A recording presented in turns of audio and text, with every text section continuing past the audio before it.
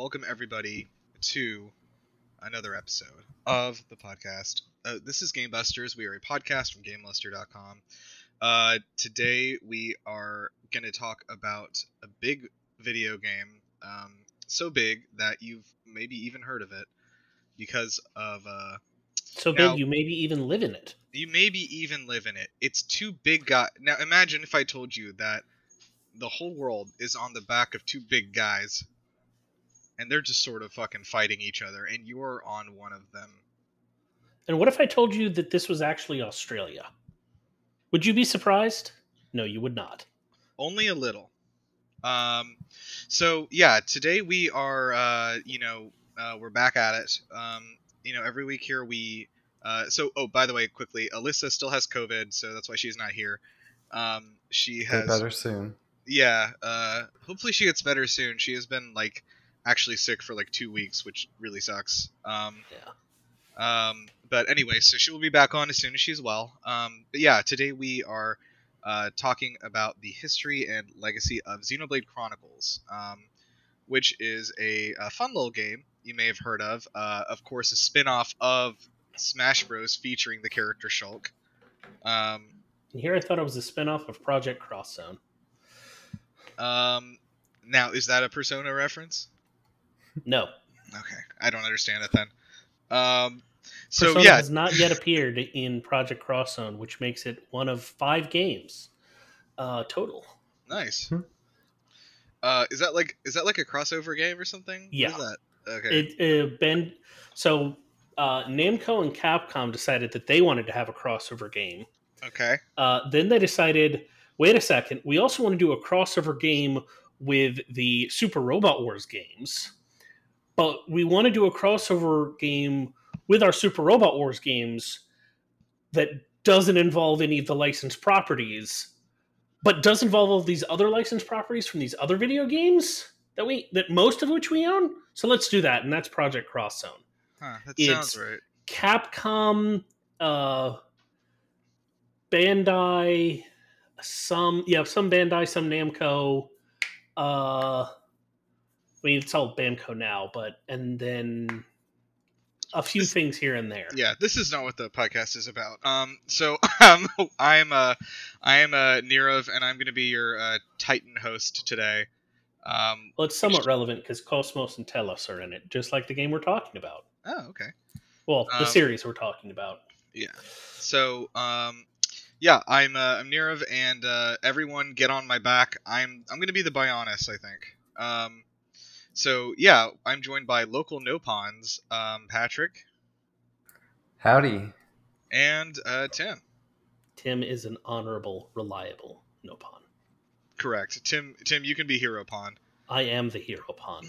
All right, so, real quickly, we got a little bit of a meaty episode, so we'll just kind of, to warm up, what's everyone playing this week? So, Patrick, what have you been playing recently? I've been playing Xenoblade Chronicles 3. Okay. And like Lands, never heard of it? Also, yeah, been sinking a lot of time into it. I think I saw you finished it today, or you hit the credits at least. I finished it the other day. Yeah. Okay. So how much more of the game do you have to play now that you've hit the credits?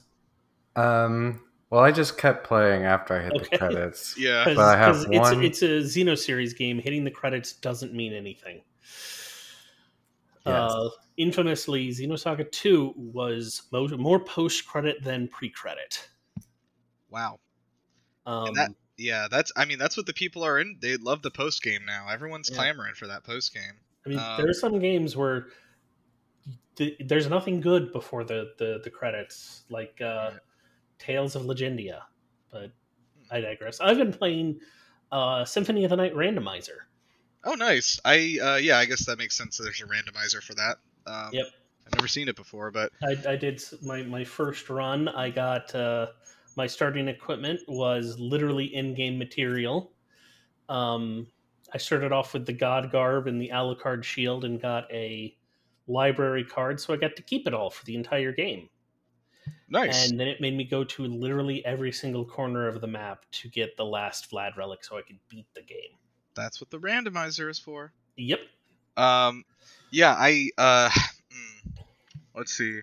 What have I been doing? I just finished. I finished Sleeping Dogs the other day, and it has become somehow like one of my favorite games ever. I got so into it. I played the entire thing in one weekend, like 16 hours something of it. And the DLC, the Year of the Snake DLC, like the story one.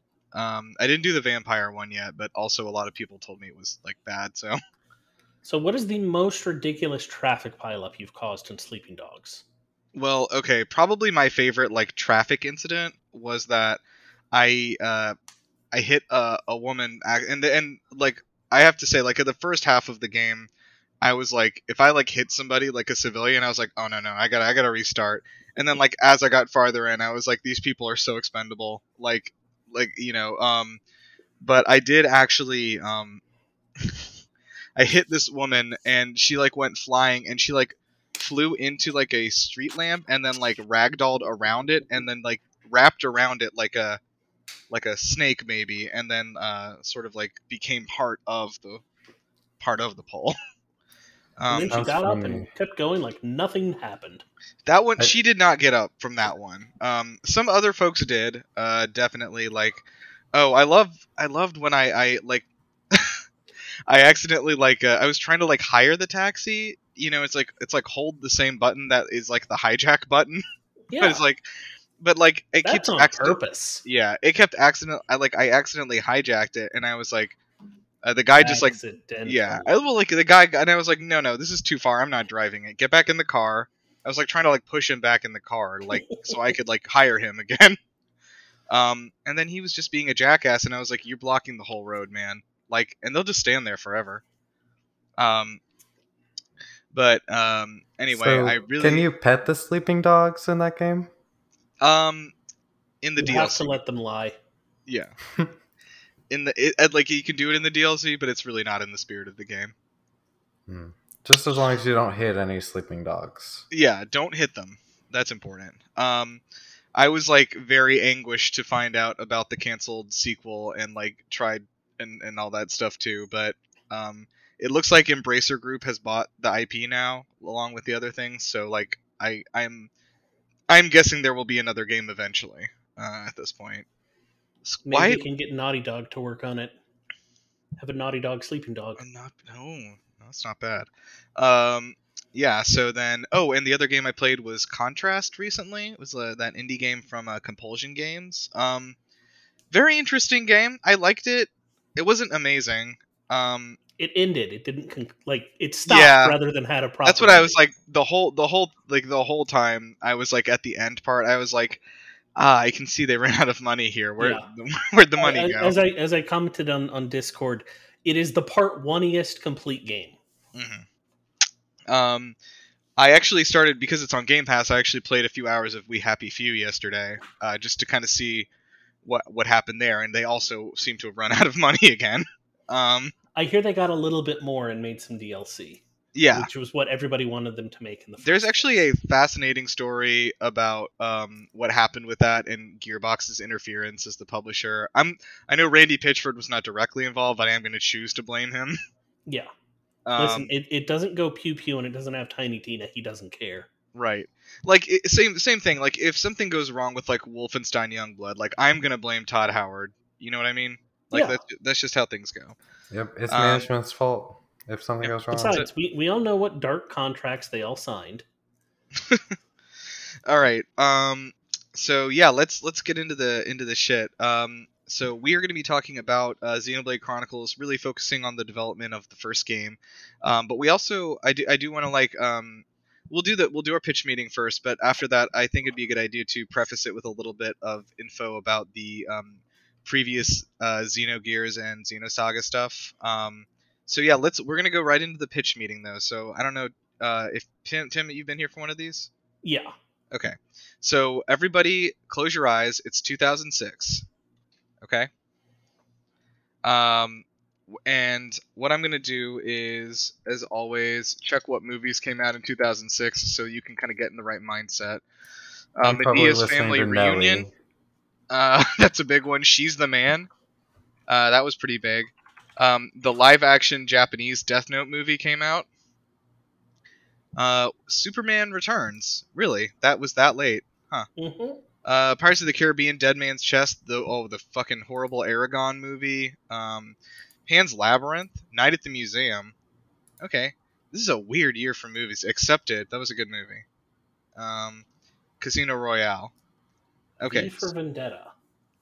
not bad. All right, so just get yourself in this mindset. We're in a weird place with movies right now. All right, but you've just walked out of a showing of She's the Man, and you are headed over to meet with Nintendo. So you guys are going to be from Monolith Soft, and you can see in the outline there is a picture here of the model itself. So pretty famously for this pitch, rather than creating a tech demo, the folks over at Monolith Soft, mostly Takahashi being kind of crazy. Tetsuya Takahashi, by the way, being the director and creator of this game.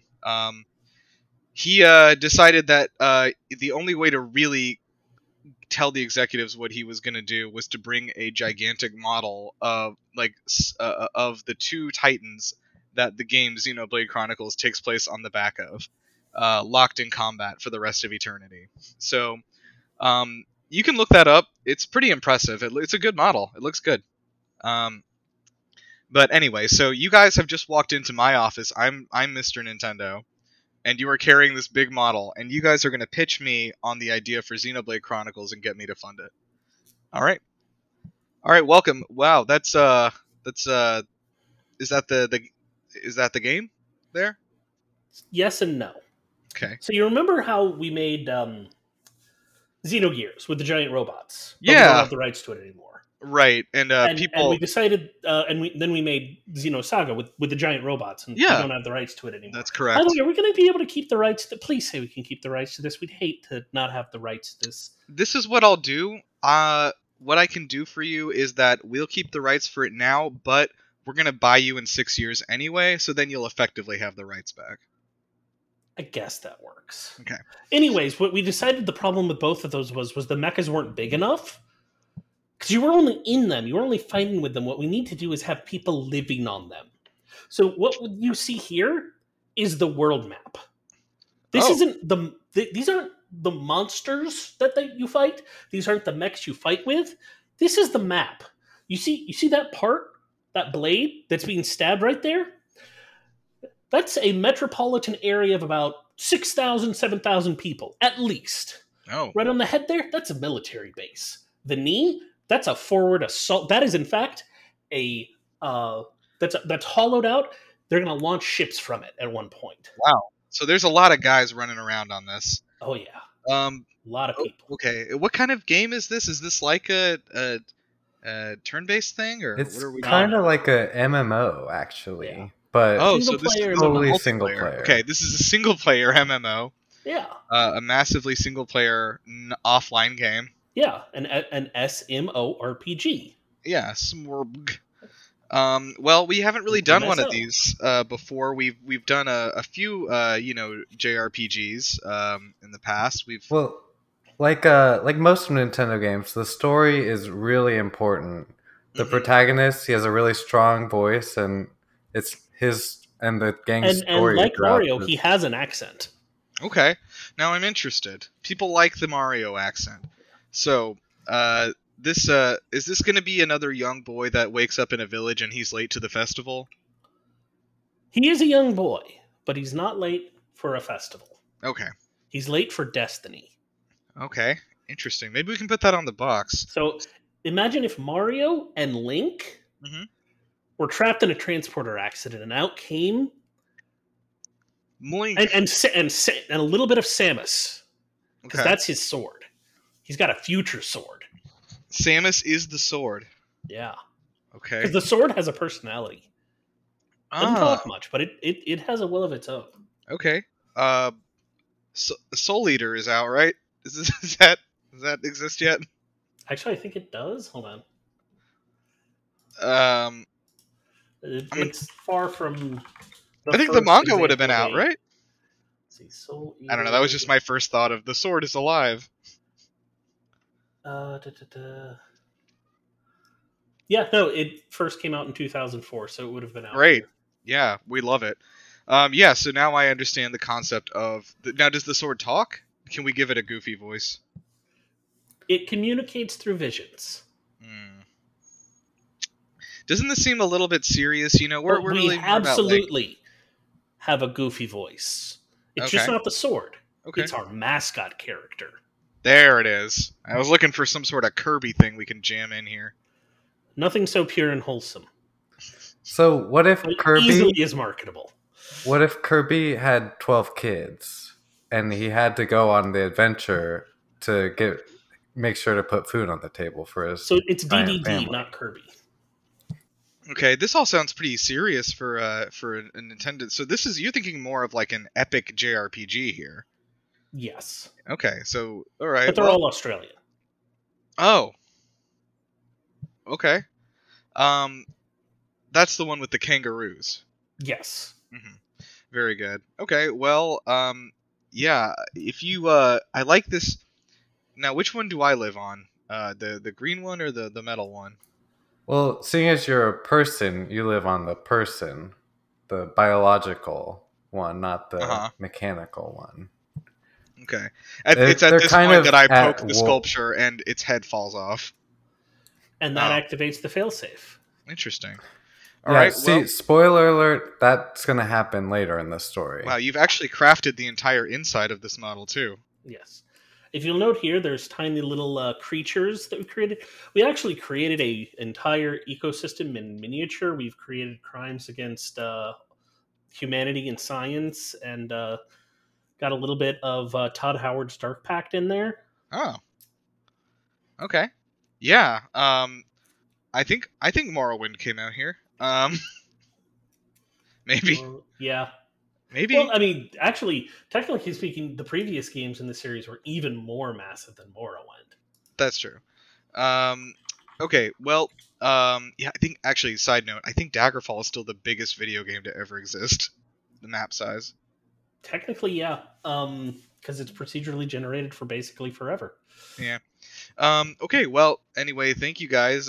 We will, I think we're going to greenlight this. What I'm thinking is maybe we, I want this to kind of be the modern JRPG, you know?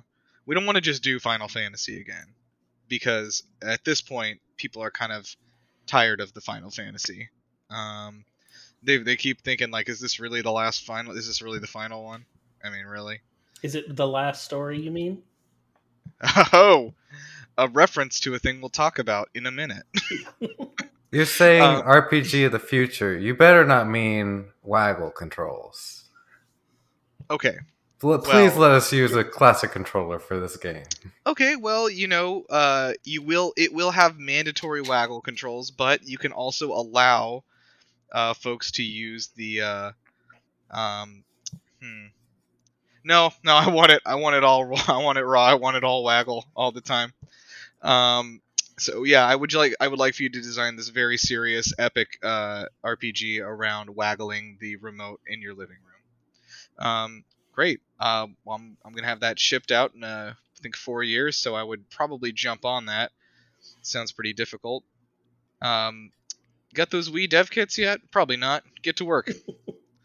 All right. So that was a recreation of the pitch meeting, and so we've learned a little bit about what this game is. So let me again preface it. Just if anyone's super unfamiliar with this game, like literally their only familiarity with Xenoblade is like Shulk being in Smash Bros. Also, note that Xenoblade Chronicles is the full title. I know it sounds like it should be the spin-off, but it's not. Right. The spin-off is called Xenoblade Chronicles X, which I guess sounds more like a spin-off. Yeah, it sounds, but I'm not wrong, am I? The actual title sounds like it's the spin-off title. Yeah, Xenoblade Chronicles is the Western name. Well, I was about to say, one thing I noticed is that it's actually just called Xenoblade over there in Japan. Exactly. The Chronicles is optional. I wonder if the Chronicles thing is just to make it sound more like a long-running thing. You know what I mean? I'm not sure, but anyway, it might be to convey that it's British. A chronicle is British? I don't know that. Sounds more British, at least. Maybe it does. So Xenoblade Chronicles is an open world action JRPG where you are your main character is this kid named Shulk. He comes from a village, and that village is located, as we said, on the body of this titan called the Bionis. There's two titans in this world. The whole world, basically, as far as you know it, is made up of two titans, the Bionis and the Mechonis, that were frozen in locked combat a long time ago. Ellie's inspecting the screen now. Mm-hmm. Come back here. No. Okay, so basically, it is a sort of it has a lot of elements of traditional JRPGs, but also definitely set the stage for a lot of the things we see in JRPGs today that are a little bit different than how they were in the 90s. So, like I said, it's an open world thing. You have a party. You have a colorful cast of characters you gather as you travel across the land. There is a war brewing between the robots that come from the Mechonis and the humans that live on the Mechonis. Or what are they called in this? They're not humans. They're like... They have a name for what the humans are. I'm blanking. Everybody has a different name for it's whatever. The humans, because like Final Fantasy has the Humes and hold on. The Homs, yeah. Yeah, that's which is this, I guess, the same. Okay, it's basically the same, and that's the thing. They all run together. Fair enough. Okay, so yeah, Xenoblade Chronicles is actually it is its own series, and it is not canonically connected to the previous games in the same... I think Wikipedia used the word meta series, which I guess that's is close. Probably what it is. Xenogears and Xenosaga are their own thing, despite obvious references, and so is the Xenoblades. Yeah, so... I think it's fair to consider them part of a greater series, though. Like, they don't have the rights to use them unless they specifically license, like, Cosmos and stuff, but... There's similar enough concepts like the Conduit or the Zohar that show up in every series, and they're supposed to be like cross-dimensional like powers. So it's basically implied that the games take place in different dimensions of the same, like linked by the Zohar. Exactly. My comparison, Chrono Trigger into that too. Oh, given certain cameos. My comparison is like, which is probably not going to help anybody at all, but like the series of like Steins Gate to like Robotics Notes and like Chaos Head and stuff. It's like that is the level of connectiveness that these have with each other. I'd say those are even more connected. Think so? Well, yeah, no, I think they're canonically... Some characters from Robotic Notes are related to some people from Steins Gate. I know they're like sort of in the same universe, but to my knowledge, I didn't know that they like intersected at any point. Yeah. But anyway, regardless. So anyway, yeah, tell me a little bit about the series that preceded this, Xenogears and Xenosaga, because they were actually not Nintendo products. No. Both, well, except for one of them, they were all Sony PlayStation 1 and 2 games. Xenogears came out for PS1. Xenosaga all came out on the PS2, except for the side game Xenosaga Freaks, which was a phone game, and then Xenosaga 1+2, which was Japan only, and came out on the DS. Oh, okay. And has never seen a translation patch, even today. Huh.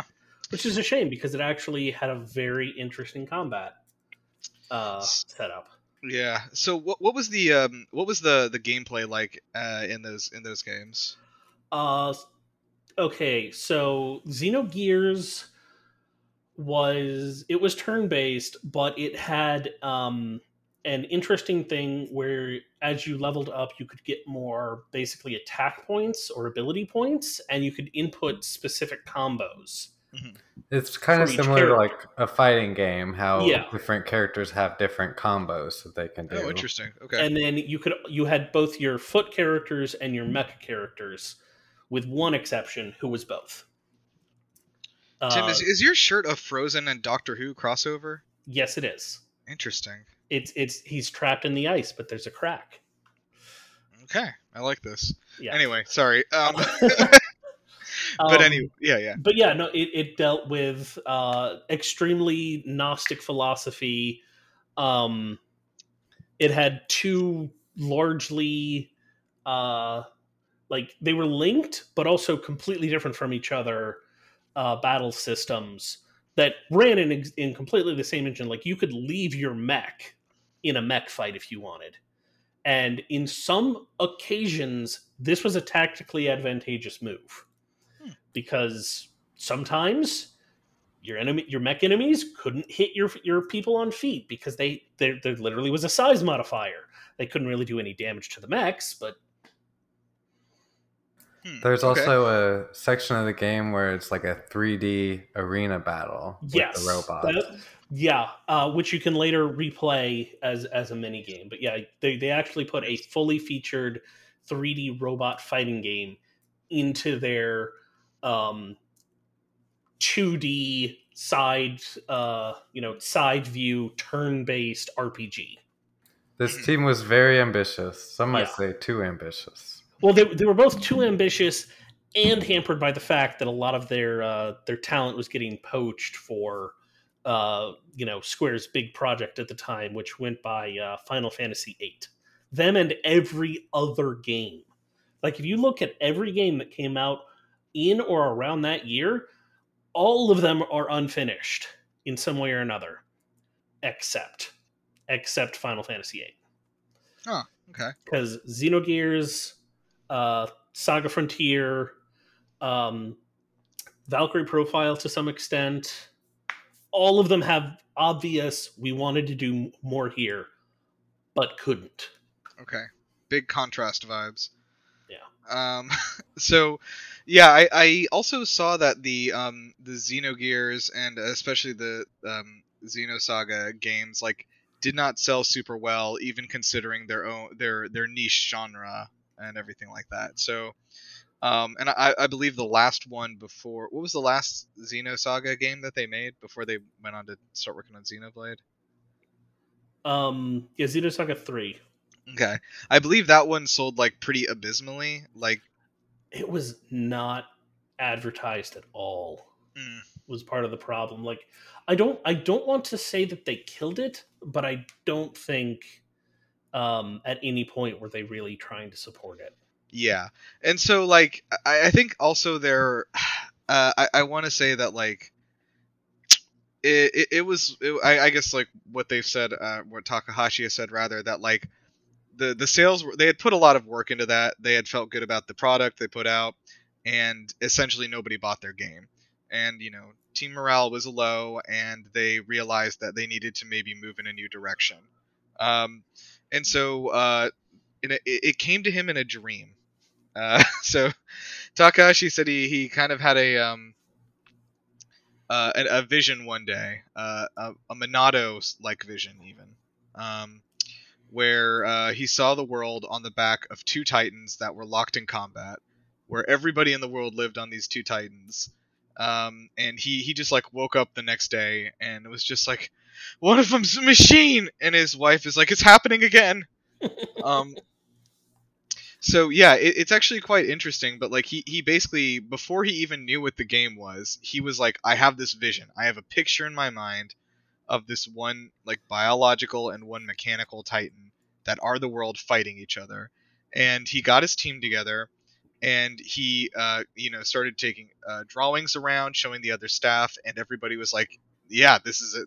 Give me these guys. And so they went out and they they bought lots of arts and crafts materials, and they started working, and they built this 3D model we talked about, which they would use for their pitch with Nintendo. So they actually really they actually used the model, by the way, that they built during development as well, to keep track of where things were, keep the scope of the world in mind. Because the thing is, when you're playing this game, it doesn't normally look like you're on the back of a Titan, because it is so big. It's you can't see the edges of the earth, right? It's so monumentally massive that it's just a big field, and there's dinosaurs, and then there's a big gorilla that is gonna kill you because it's 80 levels higher than you and shouldn't be in the starting area. Nope. But that's where the Peninsula of Power is. So that's where it is. Yeah, so I was actually kind of interested. They like talked about which parts of these bodies could be used as habitable and navigable environments. And Takahashi later said that one of the main reasons for developing the game was to just like make everyone happy again. Like, don't be so down, guys. We got these two big guys we can live on. By the way, you bringing up the level 80 gorilla reminds me. There's a speed running trick where you gain, like I think 70 levels by tricking the game into thinking that you're at an in-game or a post-game dungeon area, like right at the beginning around where that guy is, and you get enough XP just for finding it that you can shoot up to like level 70. Wow, that is That's actually kind of fun. Is that only on the Wii version? No, I think it's actually at least in the DS version still. I don't know if it's in the... I think they found a different way to do it. They patched the original way, but they discovered a new way. They will find a way. I think it's actually more reliable. Huh. That sounds right, yeah. Yeah. So as we said, so Monolith Soft would go on to, while developing Xenoblade Chronicles, be acquired by Nintendo and become a first-party owned studio. Monolith Soft was in pretty dire financial straits by now. Like I said, their games were never great sellers, and even the ones that sold well were basically just enough to fund the next one. And so they had finally hit a point where they really couldn't continue doing what they were doing without an outside cash flow. And Nintendo, saw an opportunity there, and I think it's pretty easy to say it's paid off. I mean, good investment of a studio. Yeah, I think both parties have benefited. Yeah, they both really have. And I mean, that's the kind of acquisitions that I would rather see, is you have a talented studio that just financially can't hack it, but is putting out good stuff, and one of the big guys coming in and being like, just keep doing what you're doing. We got the money. So yeah, we will have the money for the next foreseeable forever. Yeah, exactly. Nintendo didn't just provide financial support, though. They also helped bring their process, improve that's it. True. They suggested that they get a vertical slice of one area in releasable form to tell how, so everybody would have experience with how much work would need to be done to get the rest of the game up to that same level. Oh, nice. And to get the systems worked out ahead of time early in the process. There was a guy, there's a Nintendo executive, Hanato, I can't remember his first name, but he was pretty instrumental in the creation of this game, because when Nintendo brought them on, and was like, this is going to be a first-party Nintendo title, this has got to, it's got to get the Nintendo seal of polish, or what did they call it? The seal of approval? The seal of approval, the which Mario I don't thumbs think up. Was still actually being used at that point. I don't think it was anymore. Yeah. I was just making a joke, but I think they phased it out shortly before the 64, and it had more to do with making sure you weren't getting a defective cheapo cart. Yeah. But anyway, this guy Hanato did actually roughly what Miyamoto does now, which is just the quality assurance guy for the quality of the content, rather than just the our products work. It's there is a brand manager who is looking over everything and being like, does this meet our content quality bar? And I believe the title was formerly known as Satoru Iwata. Yeah. But yeah, Hanato was one of these guys who did this, who did such a thing, and he had previously done this for the last few Pokemon games and Fire Emblem games. So he was Nintendo's RPG guy, which is why they sent him to be the liaison for this game. And considering that was a major peak in quality for both of those series right around that time. Yeah, Nintendo, that was Pokemon Gen 3 had just come out. They were riding high on that, and was Fire Emblem was on the in the Game Boy Advance, right? No, we were actually post the Game Boy Advance at this point. We were into the Radiance. Oh, okay. So DS came out and was that 2004? Is that right? Yes. Four? Okay, that makes sense then. Yeah. But anyway, so yeah, the series were doing well. I mean, critically at least. Fire Emblem had not obviously been a big money maker, but it wasn't doing as bad as it would later. Yeah, that's true. When the new Mystery remake hit, and they didn't even bother to bring it over. They still localized it without. They did. They just were like, no, it is selling terribly in Japan. We're not even going to bother finishing it and putting it on. Like, everybody thinks that it was Shadow Dragon that nearly killed it. No, it was New Mystery, or the New Mystery remake, because New Mystery. Anyways. So Takahashi was very very involved with every portion of the development of this game. He did give a more hands-off approach because what he did was like he found people that he could trust to lead development in their own specific fields, and so he could keep an eye on basically everything at the same time from a supervisory standpoint. And I mean, like, I didn't work for him, but I mean, I think he did a great job as just general as a director. You know what I mean? Like, that's what a director needs to do. But yeah, so one of the main things was that they, like we said, I think we hinted at this earlier, but Xenoblade Chronicles, when they were in the design process, Takahashi was like, I want this game to be designed like it's an MMO, but it's going to be a single player game, and then I want to fill the world out. And so I think you can definitely see that, and I would say even more so in. I think Xenoblade Chronicles X feels even more like that. Like, that game feels like an MMO that you just can't log in for some reason. Well, because they took Miiverse down. Yeah, I mean, even online features. And I mean, even the Miiverse stuff was like, it was like tertiary online features. It's definitely. Like, oh, it's like kind of, was it like your rank or your what is the, I don't know, I don't remember what word it was. It was like, oh, all the biologists or whatever did these missions this week or whatever. Which was cool, and it was a cool idea. I am still suspicious about Xenoblade Chronicles X. I am suspicious that it was supposed to be an online game, and then the Wii U just couldn't hack it. That's my theory. But which is weird because weaker hardware and far worse internet connections gave us Phantasy Star Online. It's not about the weakness of the hardware, but the problem. I'm thinking like the net code and the inability of developers to work with it. Because at that time, the Wii U was still using a proprietary graphics system and everything too, and I can imagine that was not everyone's favorite. Because I think the Switch was their first system, Nintendo's first system ever to have like a third-party graphics card in it. But anyway. We're getting away from it. So no, I think it had a Radeon in it. The Wii did. Are you sure? Yeah. I might be wrong. The Wii U did too, I think. Okay. Yeah. Anyway, it might have been a weird particular SKU of it that they had, but it was definitely made by Radeon. I think Monolith Soft just really wanted to let people play Xenoblade single player. Yeah. Yeah. I mean, that's totally fair. I still think that... And it wouldn't be the first time somebody made a single-player MMO game. Sure. .hack. Of Nintendo's existing franchises, I think Xenoblade is the most ready to be their MMO if they want to have one, though. Yep, which is why it's going to be Star Fox when they finally do. I'd argue that they already have one, and it's Pokemon. I mean, I wouldn't... It's not an MMO. You can just take it offline. But they already had people running around in the same instance. It's like you could pretend you were in an MMO for a little while. Yeah. For sure.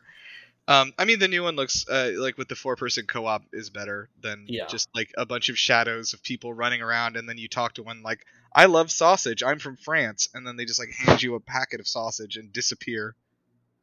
Anyway. What are you talking about? That is a perfect recreation of what happens when you go to France. That's probably true. That's what happens when you meet a German person. They just hand you sausages and disappear. Exactly. So yeah, the Xeno designation here wasn't as much meant to be like a tie to the rest of the games that they had worked on, as much as like, just like, let's remember where we came from. We worked so hard on all these different games, and although it's not technically part of the same series, like, they also wanted to like, stress that like this is like a foreign, faraway place. It's a place that is alien to us, and I think that comes through even more in the later games, like with, because like in let me see, I mean certainly in X, like you're like from Earth and you crash land into an alien planet, which is a very different situation. But yeah, so the Xeno part came from that, and then the Blade was, of course tied to the narrative. The main weapon, the Monado, which is also I like this that the beginning, the early title of this game was Monado: the beginning of the world. I think the beginning of the world as a standalone might have been a good name. Kind of has like a world ends with you vibe. I don't know if the beginning of the world as its own title, but like the world beginning, maybe. The world begins with you. Yes. There it is. Yeah. It's just the prequel to The World Ends With You. I was actually thinking that the other day. I was like, how sick would that have been if they had made a prequel instead and called it The World Starts With You or something? That would have been cool. Although it probably would have still sold 8 copies, because Square Enix forgot they made it. Square Enix forgets a lot of things. Yeah, I think they also did forget they made Sleeping Dogs, so that's fair. They seem to forget a lot of the games they make. Remember Vagrant Story? Because Square Enix sure doesn't. When really they should be out there pouring millions of dollars into promoting The Quiet Man. What they need to do is try and figure out a vehicle for Aya Brea to return in that isn't the third birthday. Okay, so we mentioned the last story a little bit. It's a fellow JRPG headed to the Wii, Waggle Control exclusive. Do you know anything about the last story?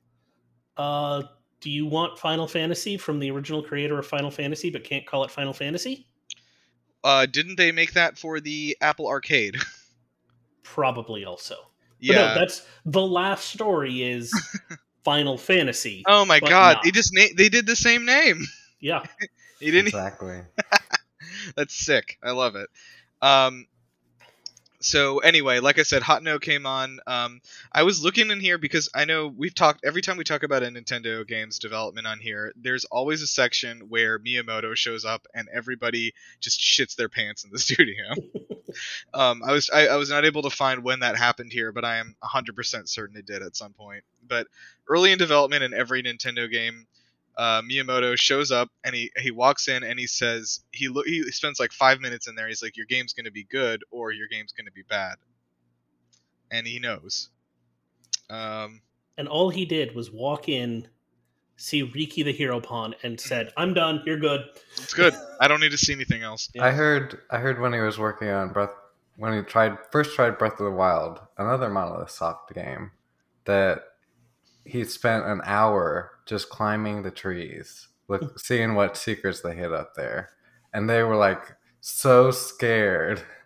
But he loved it. He just spent the time climbing the trees. That's great. That's awesome. One of his notable contributions was like when for Splatoon, because he walked in there early on, and the early models of this game, actually they were testing out Mario characters to be like the characters in the game, and he was like, come on guys, this isn't a Mario thing. try again. What actually if bloopers? Yeah, what if bloopers? You can actually listen to our Splatoon episode, but it is fascinating to me that the Squid Kid thing came at like the end of development. They did not even think of squids for most of that game. Which is so weird considering it was the ink and paint. Yeah. And then once they did, it just all fell together. It just all came together. Yeah, it was perfect. Yeah. But anyway, so yeah, like I said, Nintendo definitely cooperated and had some hand in this game. And let's see here. Scroll down. So the story was done by Takahashi as a supervisory role, but primarily written by Yuichiro Takeda, who was a pretty well-known anime writer at that time. He had worked as a consultant, freelance for them on some of the earlier games they had done, but this was his first time as kind of a lead writer. And Takahashi selected him specifically because he was not a games writer. He was like, I want this to have the scale of an epic anime, like a long-running series, you know? I looked at some of the ones that he did, and I can't remember what they are now. I might have to pull them up again, unless somebody knows off the top of their head. But Takeda was well known in that field, and he was excited to kind of take on a challenge full time on this kind of a thing. So Takahashi didn't actually give like precise story beats to Takeda. He was like, "There's two big giants. I keep seeing them every time I close my eyes." Sometimes I wake up in a cold sweat and I'm clutching the model of the Macanis, screaming. But he was like, yeah, like all I know is that this is the setup for the world. I want you to do the rest of this. So, among other things, he was the writer for Xenosaga the animation Okay, yeah. and Better Man, which is interesting because that's another series which is canonically related to a series you would not expect it to be related to at all, in that it is in the same universe as Galgaigar, Huh. the Ultra Toyetic. And so he wrote 8 episodes of the dark and gritty spin-off of the Toyetic, children's mecha show to end all Toyetic Yeah. children's mecha shows. Wow, that's huh. I guess there was like, it's always weird when you're like, that guy, huh? Where'd they find him? But yeah, like I said, Takeda like was really like in charge of this script here, and they actually wrote like way too much dialogue is what happened, and it actually became a problem in the implementation of actually recording that much that much audio, and voice acting, and then secondly, they ended up having to cut a lot because the testers were not happy with how much the characters were talking. So I think that was interesting, and I'm glad it's a note they took, because I definitely don't. I definitely feel like they talk the right amount in this game to each other. You know what I mean? Especially outside of battle and stuff too. And that was one thing also that Takahashi was really concerned about, was that they don't have too many cutscenes. He cited Final Fantasy as a reason for that. He said that the recent Final Fantasy games were too heavy on cutscenes and weren't blending the story with the action of the game enough. And that was something he wanted to, address in his game. So that would be 10 and 10-2. Yeah, which I guess yeah, I think probably. I think that the Xenoblade games do a pretty good job of blending combat and story. Like in Xenoblade Chronicles 1, they have the Monado and the Future Vision, and that is a big plot device, and it's also a big gameplay mechanic. Yeah, it is, and it's a really cool one actually. I think like there's the Monado, by the way, like every so often during battle, Shulk will have a vision of an incoming attack that's going to do like serious damage or knock out a party member, and you have an opportunity to block it, or like topple that the attacker, cancel it in some way, which is cool. But I think the more interesting function of the Monado is when you find a collectible, and I think this is so fascinating and such a great idea. But in JRPGs you're like constantly picking up crap, and there's just like, is any of this useful? Do I need this? I don't know. But in this game, when you pick up an item that is going to be useful later in the game, that you're collecting, that you may need for a quest later, the Monado will just be like, grant you a vision of you like handing the stuff to the person who needs it, even though if you're not going to meet them for another 30 hours. And it's like, oh, okay, so that is important. I won't sell those. I don't know. I think it's a very elegant way to do that, and it is all. But yeah. So one of the main things that they had a lot of trouble with was making Shulk character, like is his character. Takahashi had noticed that like in the majority of these JRPGs, the protagonist was often the least liked person in the game, almost exclusively. Which I think is maybe true now that I'm thinking about it. But I'm trying to think if there's like, I mean, I think Cloud is really popular, but that's probably the exception. Paper Mario, rather than the rule. Paper Mario, I guess, yeah. People. Lyneth from Valkyrie Profile. Though I don't think she's not the most favorite, but because mostly her sidekick, the totally not Guts character, was the favorite, but she was fairly popular. Trying to think. The part of the problem is a lot of them are basically expected to be sort of viewpoint and audience surrogate characters, and so they get overall like less interesting and development than the weird cast of characters. Right. So this was actually no. Xenogears is actually a very good example where the least liked character was the mascot character. Oh. And part of that was because she very quickly tries to seduce the main character. Huh. And she is a pink puffball. Okay, was it successful? No, she was not No. successful Okay. in trying to seduce him. Sad. Yeah, so interestingly, Takahashi wanted Shulk to be a silent protagonist because he was like, that's all that's all I know. That's all I know. But Takeda was pretty set on making Shulk a voiced character and developing him out to be just as much of a character as any of the companions. Which is, we've seen definitely less of those over time. Or rather less of the silent protagonist. Like it is a thing that's sort of fading away slowly. Even in stuff like Persona, it's fading I was about away. to say, yeah, like even Persona is like much less of a like blank slate than it used to be. Though it's weird because the first two they were not blank slates at all. The heroes, and then in 3, 4, and 5 you had completely blank. Mm-hmm. The redo of 3 where she was much less blank.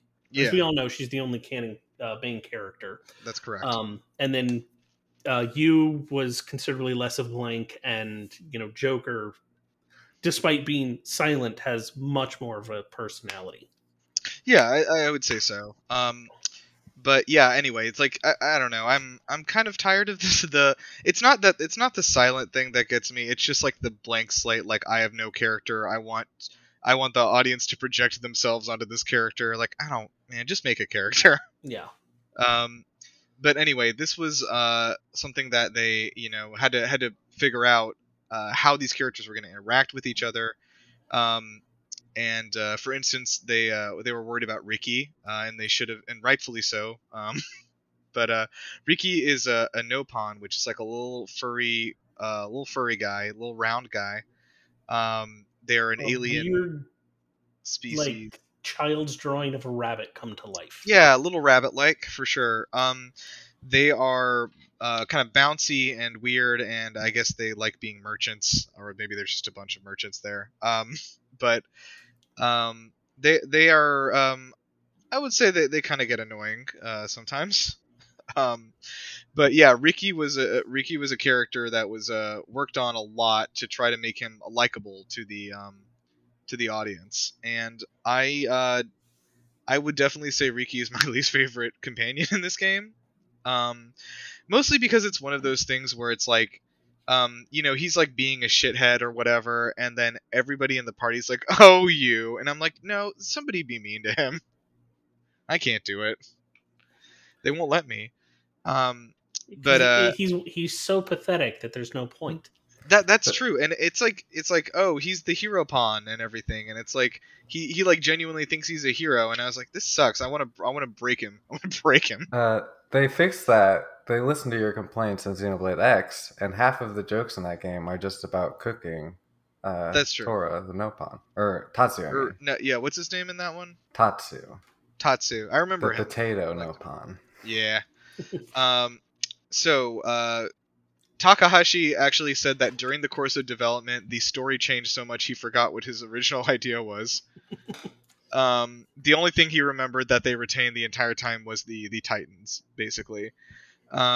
So the original score for Xenoblade Chronicles was composed by Manami Kiyota, Ace Plus, which was a musical group consisting of Tomori Kudo, Hiroyo Chiko Yamanaka, and Kenji Hiramatsu, and of course Yoko Shimomura, also the GOAT. I've made a note there. So at Takahashi's request, Nobuo Uematsu's record label, Dog Ear Records, assisted with production. Sorry? You said Uematsu. It's Uematsu. Uematsu. But yeah, they assisted with production, which is cool. And the music team was led by Shimomura, but there were essentially 6 composers working on this project together. And that was unusual for the time. Generally, for these JRPG projects, you would have one composer put everything together, and then have sometimes 2, but yeah. Yeah. Your sound engineers and everything would work on it based on that. But this was a very collaborative process, and they actually were, they credit the incredible soundtrack, which, by the way, they made an incredible soundtrack. It's very, very good. With the diversity of ideas that came out, and their ability to work together and like bounce tracks off of each other and ideas, and not just like bend to one person's ideas, basically. And there's like a really good variety. Xenoblade has always had a weird range of music styles, which has been good. But like there are some that like get all the way towards like heavy metal, and then there's like slow violin music playing a lot of the time too, and everything in between. Yeah, I mean, they're that really just good. tracks. That's kind of how all of the Monolith and Monolith adjacent games have been. Mhm. They're really good at using different motifs. So, like the heavy guitar are for the robots, and the light and Yeah, airy music is for the night themes and such. yeah, Yeah, they don't let a single they've got leitmotifs, but they don't have a single one dominate the game. yeah, that's true. I also liked that Shimamura said she was very excited because this was the first time she got to use guitars in a composition. So that was neat. And I think that probably maybe wasn't as standard back then. I feel like I'm trying to think now about like I'm trying to think about like more recent JRPGs. But like I think the guitar stuff has become a little more commonplace. Um, so Xenoblade Chronicles was announced formally during E3 2009. But its title and release window were not announced till 2010, and that was alongside the announcement of the last story. So Xenoblade Chronicles released in Japan on June 10th in 2010, and let's see, I'm sure it's going to be right over to North America any second now. Oh no, huh? Okay. So 1 year after its Japanese release, after fucking radio silence from Nintendo for a year, it was confirmed for release in Europe, but not North America. But this did at least mean that there was going to be an English version of the game. So the name was, of course, like we said, changed to Xenoblade Chronicles, just from Xenoblade. And this version included both the English and Japanese voice tracks, which is cool. Always nice, because that wasn't always. It's such a thing we take for granted now, but like having like all these different languages available. But like back in the day, especially during like the Wii 360 PS3 era, they would record a lot of these games in multiple languages. But like if you got the English one, there was no way to access the Japanese audio. You know what I mean? Like The the North weirdest America. one was when they would release them in Europe and release them with multiple translated tracks, but not the Japanese track. Fun. I mean, and I okay, think that was a part of period of like 5 years where that happened. yeah, I was about to say yeah. I think it was during that specific era, but I also think that part of that may have had to do with like storage space for It was the very audio much files. a storage space thing. They're Yeah. like, look, we're pushing it by giving you these multiple things, and we don't do this much because of this requirement. Yeah. Right. And I mean, for the longest time, there were a lot of games that did not see a European release specifically because of that. Though hilariously, there was one game that only had an English translation that only saw a European release in the PSP era, that had only seen a North American release, well, Japanese and North American release in the PS1 era.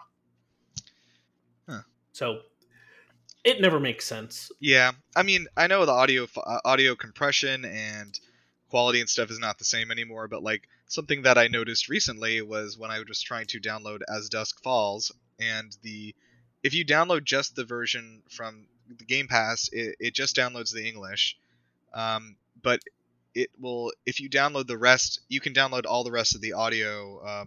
They recorded it in 14 languages, which is crazy. But it is Microsoft. I guess they have money. So, but that changes the file size from 22 gigs to 60 gigs to download all the different voice tracks.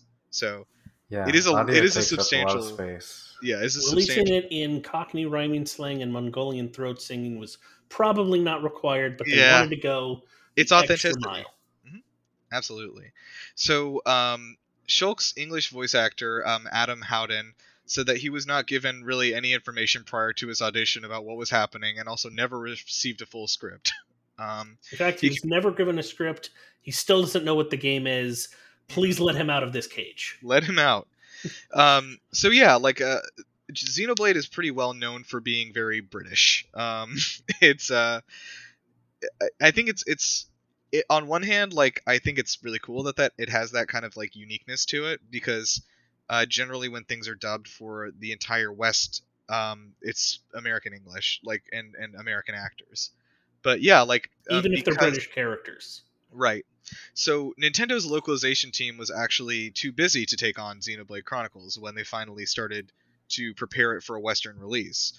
And so that's why they had to export it over to their European localization branch, and said, "Well, gather up some people and make them talk," you know.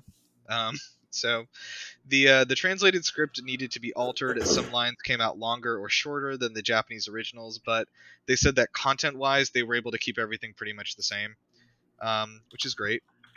But there were some bug fixes and some minor adjustments to gameplay balance made for the European release, and none of it led to anything significantly different. But the European version was released in 2011, and then, September 2011. Still at this point, did not have any news for a North American release. I will also say that this was something that not a ton of people in North America were following, or Europe. This was a very small game at the time, and like if you're into video games now, like you've heard the name Xenoblade Chronicles floated around, like definitely was not like that before. So the translated script eventually made it over, the translation finally made it over to North America in finally years later. So it was over 2 years later after it came out in Japan that the game finally released in North America. This was very fun. I like that Reggie made it into this one. Where is he in here? This one's too long. Okay, here he is. You're right. So, in a 2013 interview, Reggie Fils-Aimé revealed that Nintendo were considering an American release for Xenoblade Chronicles. Oh, right, because of this Operation Rainfall thing. So, I don't know. Did anyone know about this earlier, the Operation Rainfall thing? Anything about it? It's basically just kind of a standard internet campaign from what I can see. Like, release the game in North America. Yeah, I heard about it while it was going on, but I wasn't really a part of it. It was like, these 3 niche JRPGs, I'm never going to play any of them, and how wrong was I? So yeah, basically it was for Xenoblade Chronicles, The Last Story, and Pandora's Tower. There was a campaign for these 3 JRPGs to get North American releases, and people just kind of were, did their thing around the internet. I have been part of one such campaign for Operation Bluebird to get Zero Time Dilemma made. The point is to kind of just be as annoying as you can and just bring it up every time it's possible. Was my sort of understanding of it. But yeah, I was interested. Like, so the funny thing was that like Reggie was like, no, okay, look, we are gonna bring it to North America, but it's not because you told me to. So he's like, well, we didn't factor that in, but we did factor in that you guys are just very annoying. So yeah, there's I don't know. I think it was really interesting that like they decided this was something that was gonna, I guess, sell better in Europe than in North America. Do you have any idea why that might have been? I don't know. Maybe they just wanted it more. I don't know. Maybe British people don't sell in America. It might have been a cost of distribution versus expected pickup rate, because it costs a lot more to ship all across the US and make copies enough for the US. Yeah. It was a bigger initial risk that they weren't sure would get a return on investment. Yeah, I guess that makes sense. It could also be like a distribution-ish thing. Like there was more of a market because of the history with like computer gaming that was different than in America. Yeah, that's probably true also. But regardless, Operation Rainfall was, I guess, a success. They did manage to become the most the placeholder on Amazon, Monado, Beginning of the World, managed to become the most pre-ordered game. So good work, everybody. Yeah, I do think that it helped. I'm really glad it did, because throughout the history of Nintendo, you see these instances where this niche Japanese game releases at the end of the console's life, and then is never translated, or it takes years to come over. Like Mother 3 is the obvious one with the Game Boy that's true. Advance. Which But is there's just like also there's it's also Marvelous, and Sin and Punishment was a similar case. But it's like finally they saw, because of this Operation Rainfall and the shifting landscape because of the internet, that these were actually viable to make and release over here. If Reggie showed up tomorrow and he said Mother 3 is out now, go check the eShop, I would say no. I've fallen into an alternate universe. I've fallen into a wormhole. What? I mean, for one, Reggie Fils-Aimé would still be making announcements for Nintendo. So I like that. Well, yeah, actually, take me back to that world. I think they're gonna release Earthbound 2, and then everybody's gonna be like, "But where's Mother 3?" That would be funny. It's Yeah, its own original game. Earthbound 2, not related. Not Well, because they released Mother 1 as Earthbound yeah, Beginnings. Mother 1 was Yeah. Earthbound. Yeah. So I'm wondering if they ever do release Mother 3, are they gonna call it Mother 3 to lean into the brand awareness? I think they would call it. I think they would call it Earthbound : something, not Earthbound 2. Third Mother. Earthbound, Earth Mom. Well, because the thing is, it'd be the third game, Mother 3. Earth is the third planet from the sun. It is our mother. They could actually tie it all together. They could do that, and they could Resident Evil Biohazard that. Yeah, just like and we planned this the whole time. We planned this the last 20 years. So Xenoblade managed to gather massive critical acclaim, got a 92 for Metacritic, and a majority of these scores were perfect 10 out of 10s.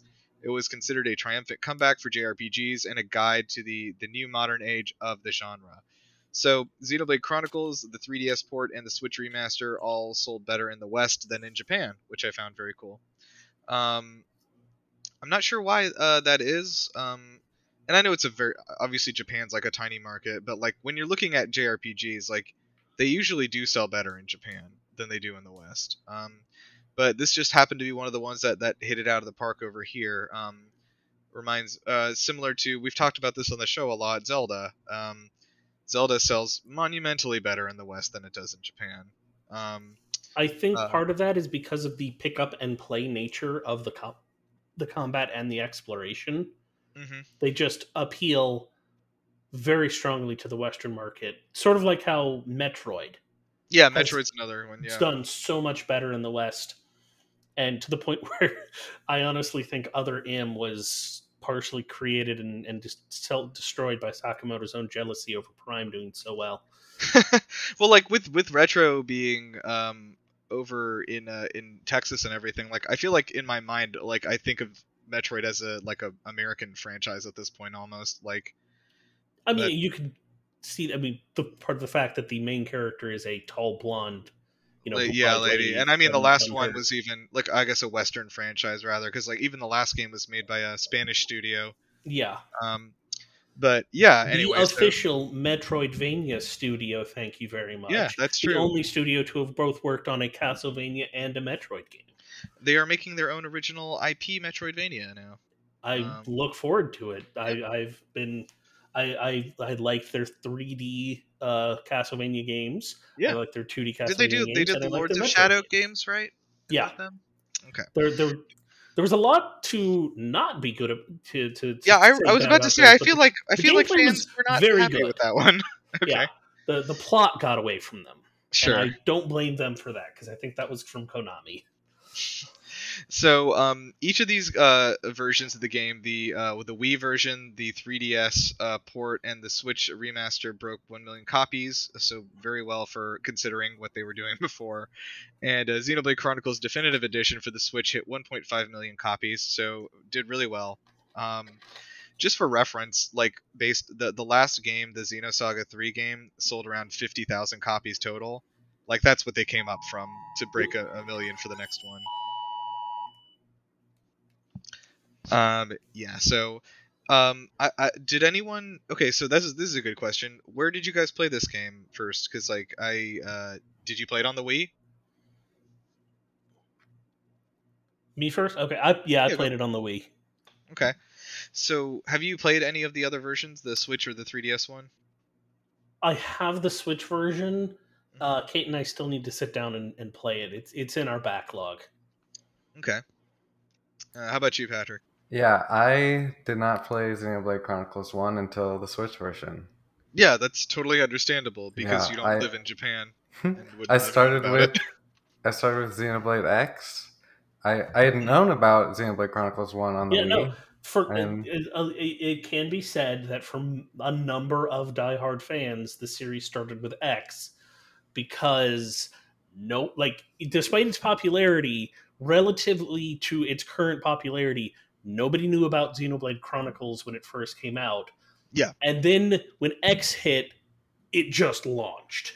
Yeah, it was weird. I mean, X did very well, and I that was the first one I played too. I mean, yeah, I think in 2012 people were just done with their Wiis, and yeah, that's true. Not even a new now Wii HD would be able to save it. It was just the Wii fad was over. Is it possible that? And then they released the Wii U, so they actually did release the Wii HD. That's true. Is it possible that Xenoblade Chronicles X was so exciting because Nintendo didn't make any other games for a year? I think that's part of it. Yeah. Honestly, well, we did have Splatoon, so was that the same year? Was that 2014? 15 maybe. Splatoon was 2015. Splatoon might have been 15. Xenoblade X was 2015. I want to say yeah. I think Smash Bros was 2014. Yeah, Xenoblade X came out. I like how you can identify the Wii U years by which one Nintendo game came out that year.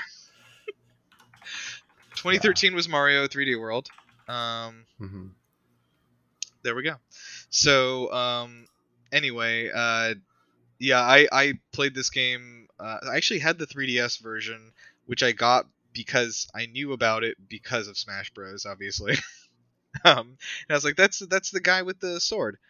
But yeah, I got Xenoblade Chronicles X, and I played through a lot of that game. I have never finished it, mostly because I just got so tired, and it's very big. It's a great game. I think it's got a lot of good stuff going for it. I think people are too harsh on it in general. I don't know why. It seems like a lot of fans are just like, oh yeah, this is their shit one. I was like, I don't know, man. Yeah, it does some really interesting things. Yeah, I beat it, but it took me a year from start to finish. You. Not that I was playing it all the time, but yeah. I really liked. I don't know. I liked a lot of it, but again, a lot of it does feel like there should have been a bunch of people running around with you. And also, of course, features probably the best song in video game history, the Black Tar Battlefield. Do you know what I'm talking amazing. About? Yeah. In a sea of dark matter, every minute matters. With the black shadow. That's so Black good. Black Tar is great. Uncontrollable is great. Primordial. I want everyone listening to this. Noctilum theme is no, great. Fuck it. I'm gonna play it instead of our outro. I'm gonna play this song, and I want everyone to listen to it. And I want you to understand that song plays in its entirety every time you get into any encounter for this entire game. And just understand, you get Stockholm syndromed into it. You're like, this is the best song I've ever heard. Yeah, so then, of course, I am famously not a big fan of Xenoblade Chronicles 2.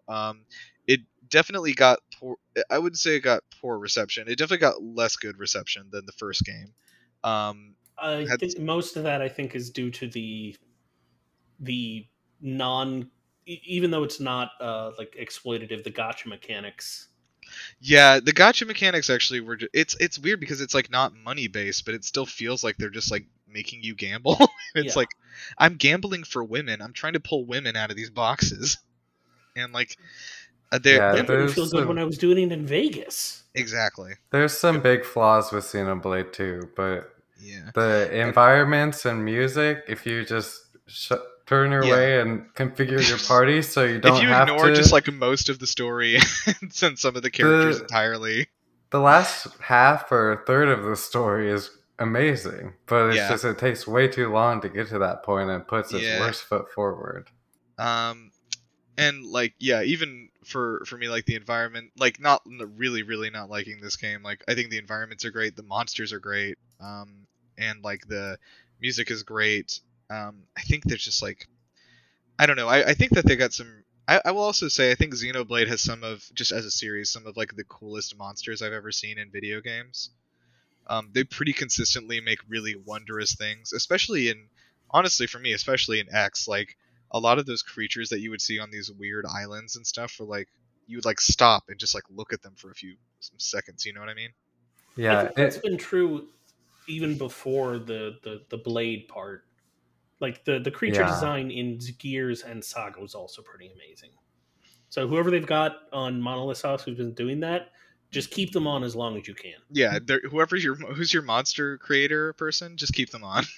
I think the monsters in Xenoblade, the 3D ones, they kind of remind me of those drawings that like people draw of like Pokemon in real life. Like, what if Yeah, this? no, That's not a bad example. yeah. Yeah, But you're yeah, right. a lot of them are like kind of combinations between two species. Like Brog is a bunny frog. Yeah, yeah.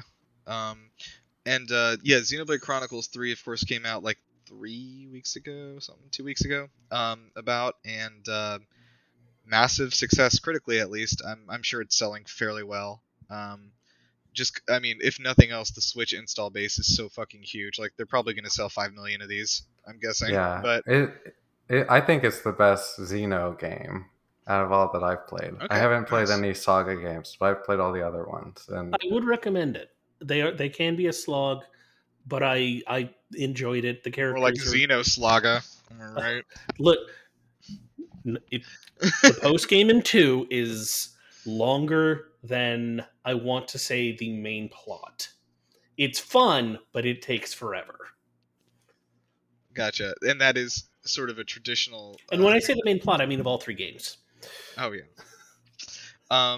One thing I will say about these games also, which I think is pretty well known too, is that like you're like 8 hours into the game and it's like tutorial complete, and you're like, oh my god. Final Fantasy 13? What? Yeah.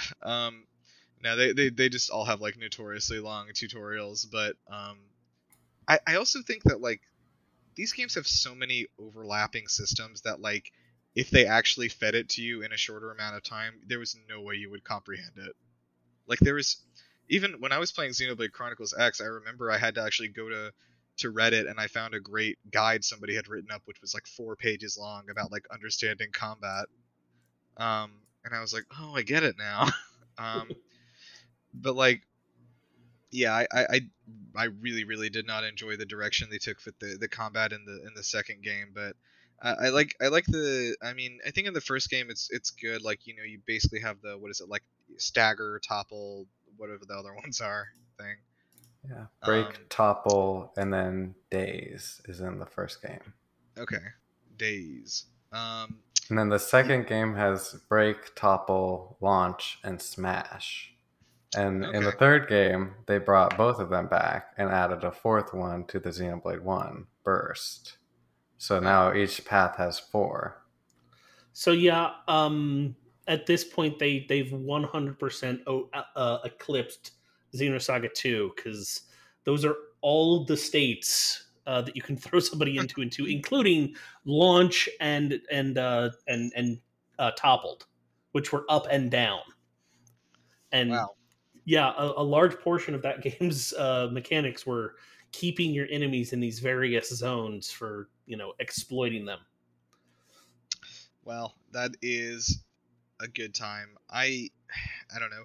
I think these, okay, I would say probably more, one of my issues that with all the games in the series I've tried, and I haven't tried 3 yet, but I'm planning to try it out later this year, when it goes on one of those famous Nintendo sales. But the HUD has fucking annoyed me forever. Like there's so fucking much going on the screen during combat. It is nearly impossible to comprehend all of these lights at the same time. Yeah, I think they've done a good job of improving at it. They don't mean anything. Just like Shulk says, you gotta feel it. Yeah, I'm really feeling it. Wow, I didn't know Shulk was a guest on this podcast. Yeah. Backslash. But yeah, so I don't know. I want to say I like the general idea of the combat. I like the system of scrolling through arts, which is like a very MMO-ish. Um, Yeah. but I like the combat, but it's my least favorite part of the games. I like to play them on easy mode, just to get through the nice. combat to everything else. Um, I uh, I do like the combat, definitely in the first game, and yeah, I think it can get too complicated easily though when you have so many systems like stacking on top of each other, um, and remembering like the sequence of like elements and stuff like really fucked me up. I did not enjoy that. Um, but yeah, I don't know. So anyway, I'm trying to think about like who I recommend this game to. And first of all, let me say, definitely get the definitive edition for the Switch. It has all the stuff, and it also has beautifully redesigned menus that are so much easier to navigate. It Which has is, the I mean, casual mode, the easy it has the mode, casual and mode, it yeah, has an expert mode. You can level yourself down so you're not over leveled for yeah. quests. Lots of really good stuff in that, and of course it's remastered. It looks better. It's not like the most beautiful game ever, but it looks a lot better than the original. And the main thing that comes with it is that there is a brand new DLC story that they actually made, and they made for this re-release called Future Connected. And I think if you do everything in it, I've heard it's like 20 hours long. It's like pretty fucking like chunky. And all of the voice actors actually came back to re-record for this too, including Jenna Coleman from Doctor who is Nice. yeah.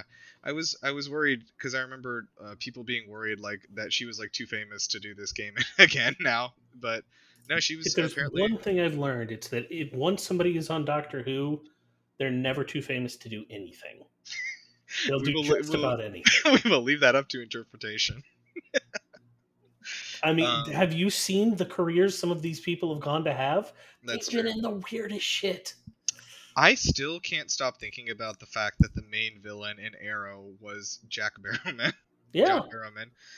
Jack Harkness. Because And it's then like, how did you Rory end up here? was a major player in uh what was the name of it? The time travel DC Arrowverse show, the Oh, uh, League Legends of Tomorrow. Legends of Tomorrow. That was it. Yeah, he I, was the Doctor right. for DC. Matt Smith is a Game of Thrones Yep. now after doing like 6 bad movies in a row. And then Morbius after that. Yep. But anyway, so yeah, let's. And then Karen Gillan went in to be in Jumanji. Oh yeah, and also fucking Guardians of the Galaxy and Yeah. Marvel. Like that's huge. I keep forgetting that's her because she's blue. Yeah, and no, and I'm not saying like I'm saying Jumanji because she did this, the obvious prestige one, and then she did the wacky comedy. Because why not? Yeah. Yeah, that movie shouldn't have been as good as it was. Jumanji. Here, I thought you were talking about Guardians. No, I'm kidding.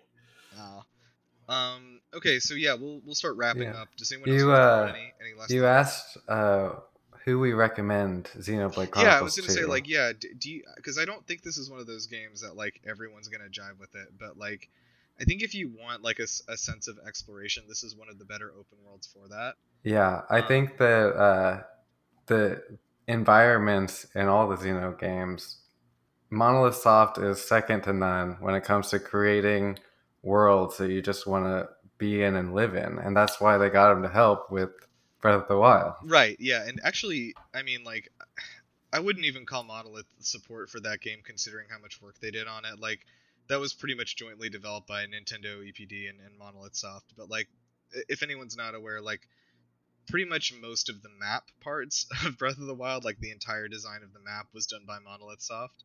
And they are currently working on Breath of the Wild 2 as well. They have about 100 employees on it, so it's, like, a huge chunk of people.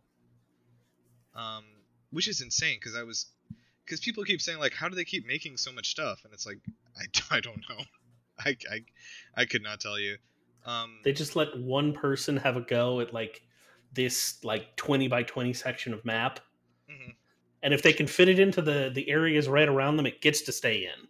Yeah, and actually, people, I think if I remember correctly, and maybe I'm wrong, but like I saw some investigation into that, and people were like being like, no, like Monolith Soft is like one of the best studios in Japan to work with. Like they have like one of the best company cultures. Like they don't overwork people. It's like not really the standard Japanese thing, you know. It's like, how do they do this? And like I guess they just found a lot of talented people.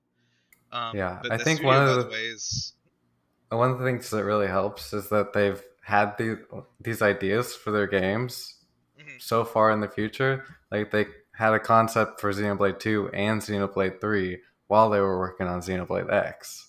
So they had it planned and they just had to execute the plan. One thing also, Monolith Soft also did support work on Pokemon Legends Arceus, and they worked on that map as well, which is exciting. So, how do they fit it all in? I don't know.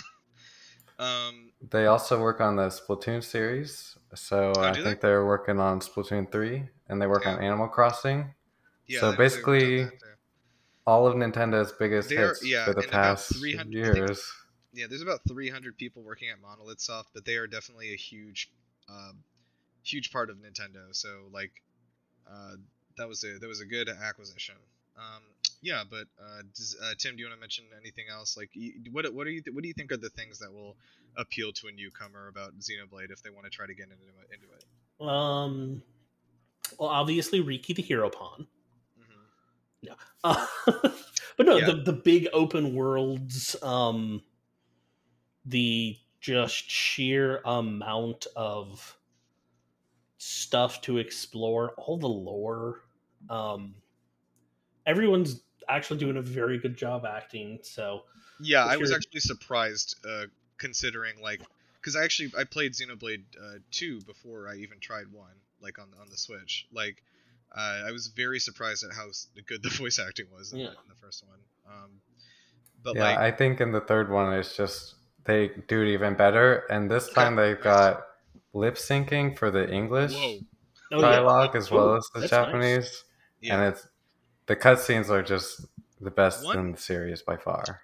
One kind of personal thing, which is, I mean, was like, I know it doesn't mean anything to almost anybody else, but like, one of the characters in the in Xenoblade Chronicles, the first one, Sharla, is like, I mean, they're not from any nationality, but like she's Indian, and I think that's really cool because I never ever get to see Indian people be in like these RPGs and stuff ever, which is really exciting. I mean, like just like features and facial structure wise and all that. Yeah. I think the games do a good job at promoting diversity, and there's all about a group of diverse friends who come together and fight for a better future. And I think characters are great, like honestly, and I think Ryan is like, maybe they didn't color him right. I think he's intended to be black, but yep, I can see. Yeah, but anyway, regardless, I mean it's no Barrett, please. The most sensitive portrayal of a black man. Also, a very sensitive portrayal of a black man once you get past the fact that he's your comedy relief character for the start of the game. It's so weird how like that like grew on. It just like he like just grew on me so much by the end. You know what I mean? It's like because I was like, oh, this is like cancel Square Enix, you know? And it's like no, like they made a really good character. They just like, please just tone it down next time. Well, I mean, the thing is, you're supposed to get the idea that he is like, if he was a white guy with a hick accent, you'd get him like immediately, but he's just got he's just a black guy with a different hick accent. Yeah. But that's what they're going for. He's from a coal mining town. Right, that's true. Yeah, but anyway, so that's something else I would say. But like, yeah, I think if you enjoy RPGs, this is definitely one of the best ones out there.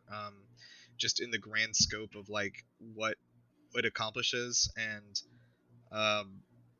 I think the story's really engaging too, honestly. Especially in the first one. I think X maybe not as much, but like it's still fun, you know? Yeah. Also, speaking of the story, you do not have to start in any order. You can start with 1, you can start with X, you can start with 3. Doesn't 3 have stuff from the other 2 games though in it? It does, but you don't need to do them first. Know any of it at all. Not like leading directly from those events. Okay. Is what I've heard. It's like barely anything, and you can play the and whole game, X and you'll be totally fine without playing it. X is the most divorced of all of them. Yeah, it's very. I don't think it has anything in common, really.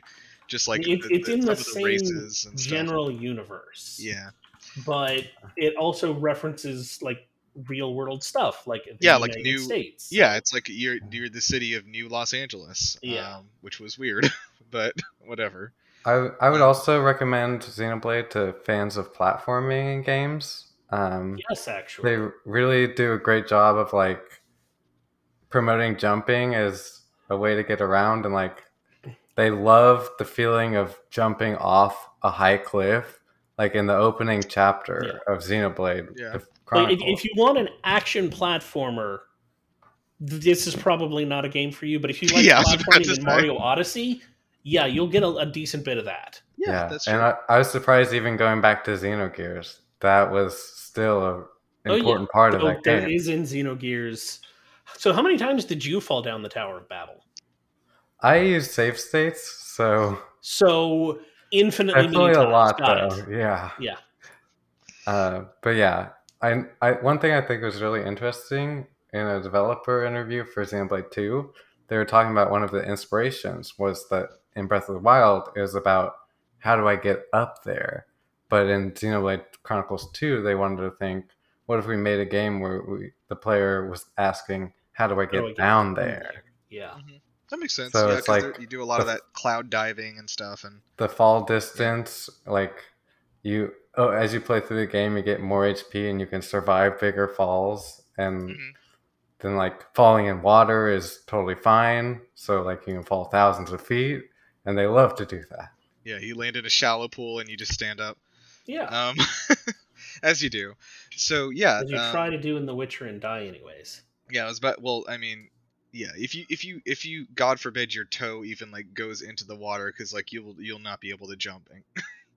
Yeah. So if you like being amazed at environments and saying, how do I get over there in video games, Xenoblade is for you.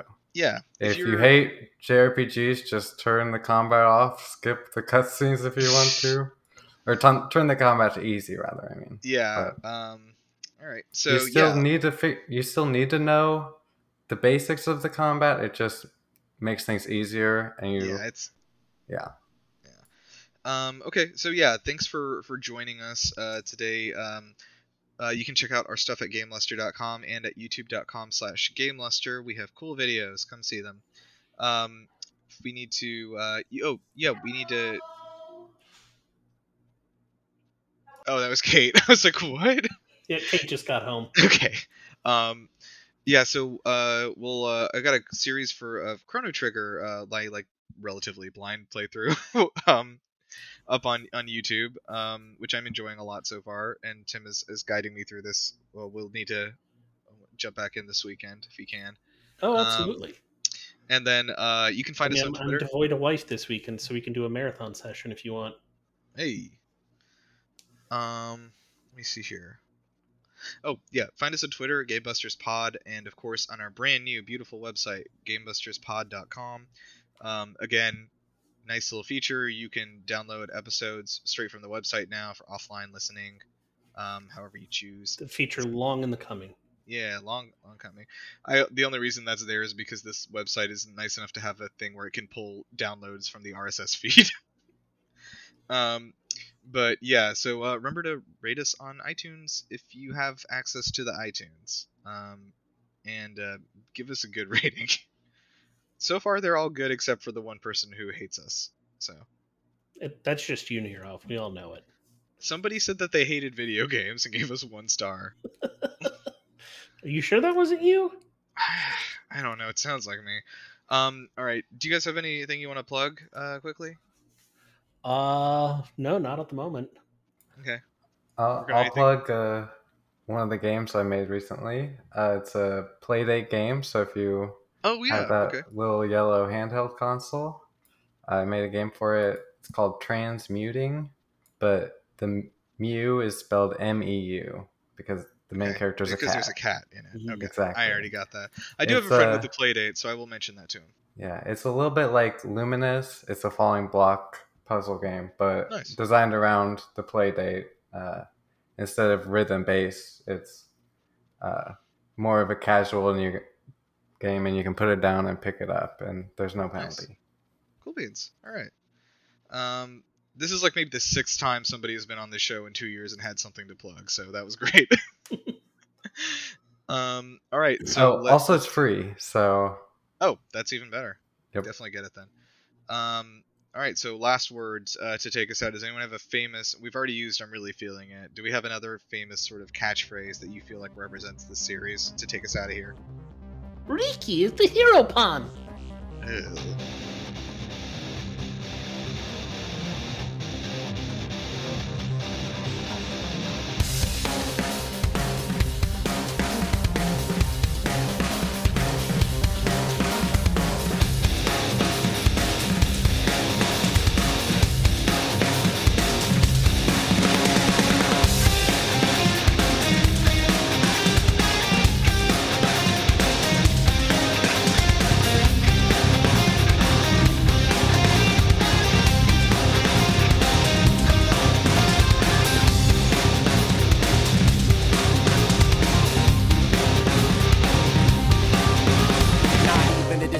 We're stuck on a whole different planet. No peace looking at the sky. Trouble's always all around, so we stay quick with the guns and cannons. Standing as long as we can until we get all dolls up. Then call our bets off, we'll blow the guitar. Dealing with lives messed up.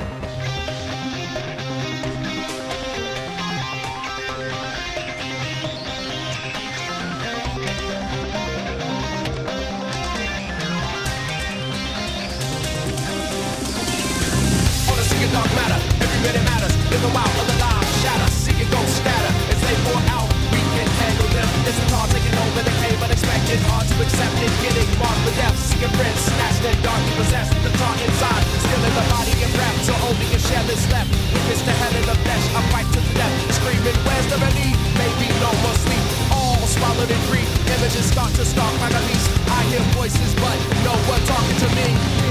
It's like I'm washing away my peaceful days anyway. Anyhow, nothing left of the sea. If you were losing your way, you need some protection. Right, I'll get you wherever you go. They could find you with sticky. Wherever you try to feel it, you just can't be there.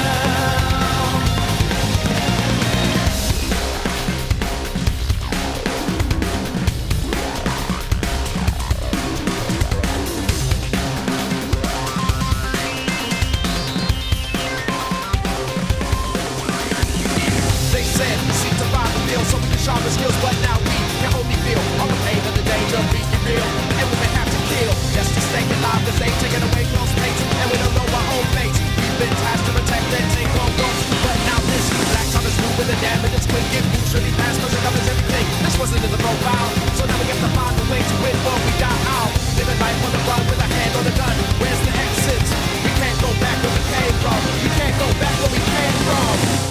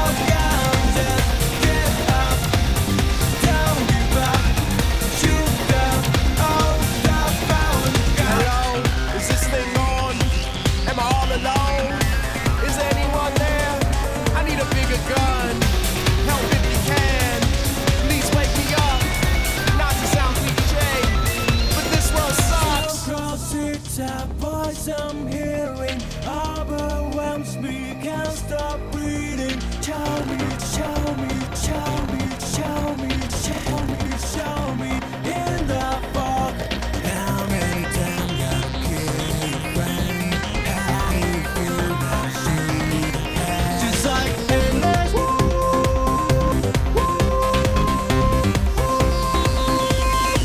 How do I know?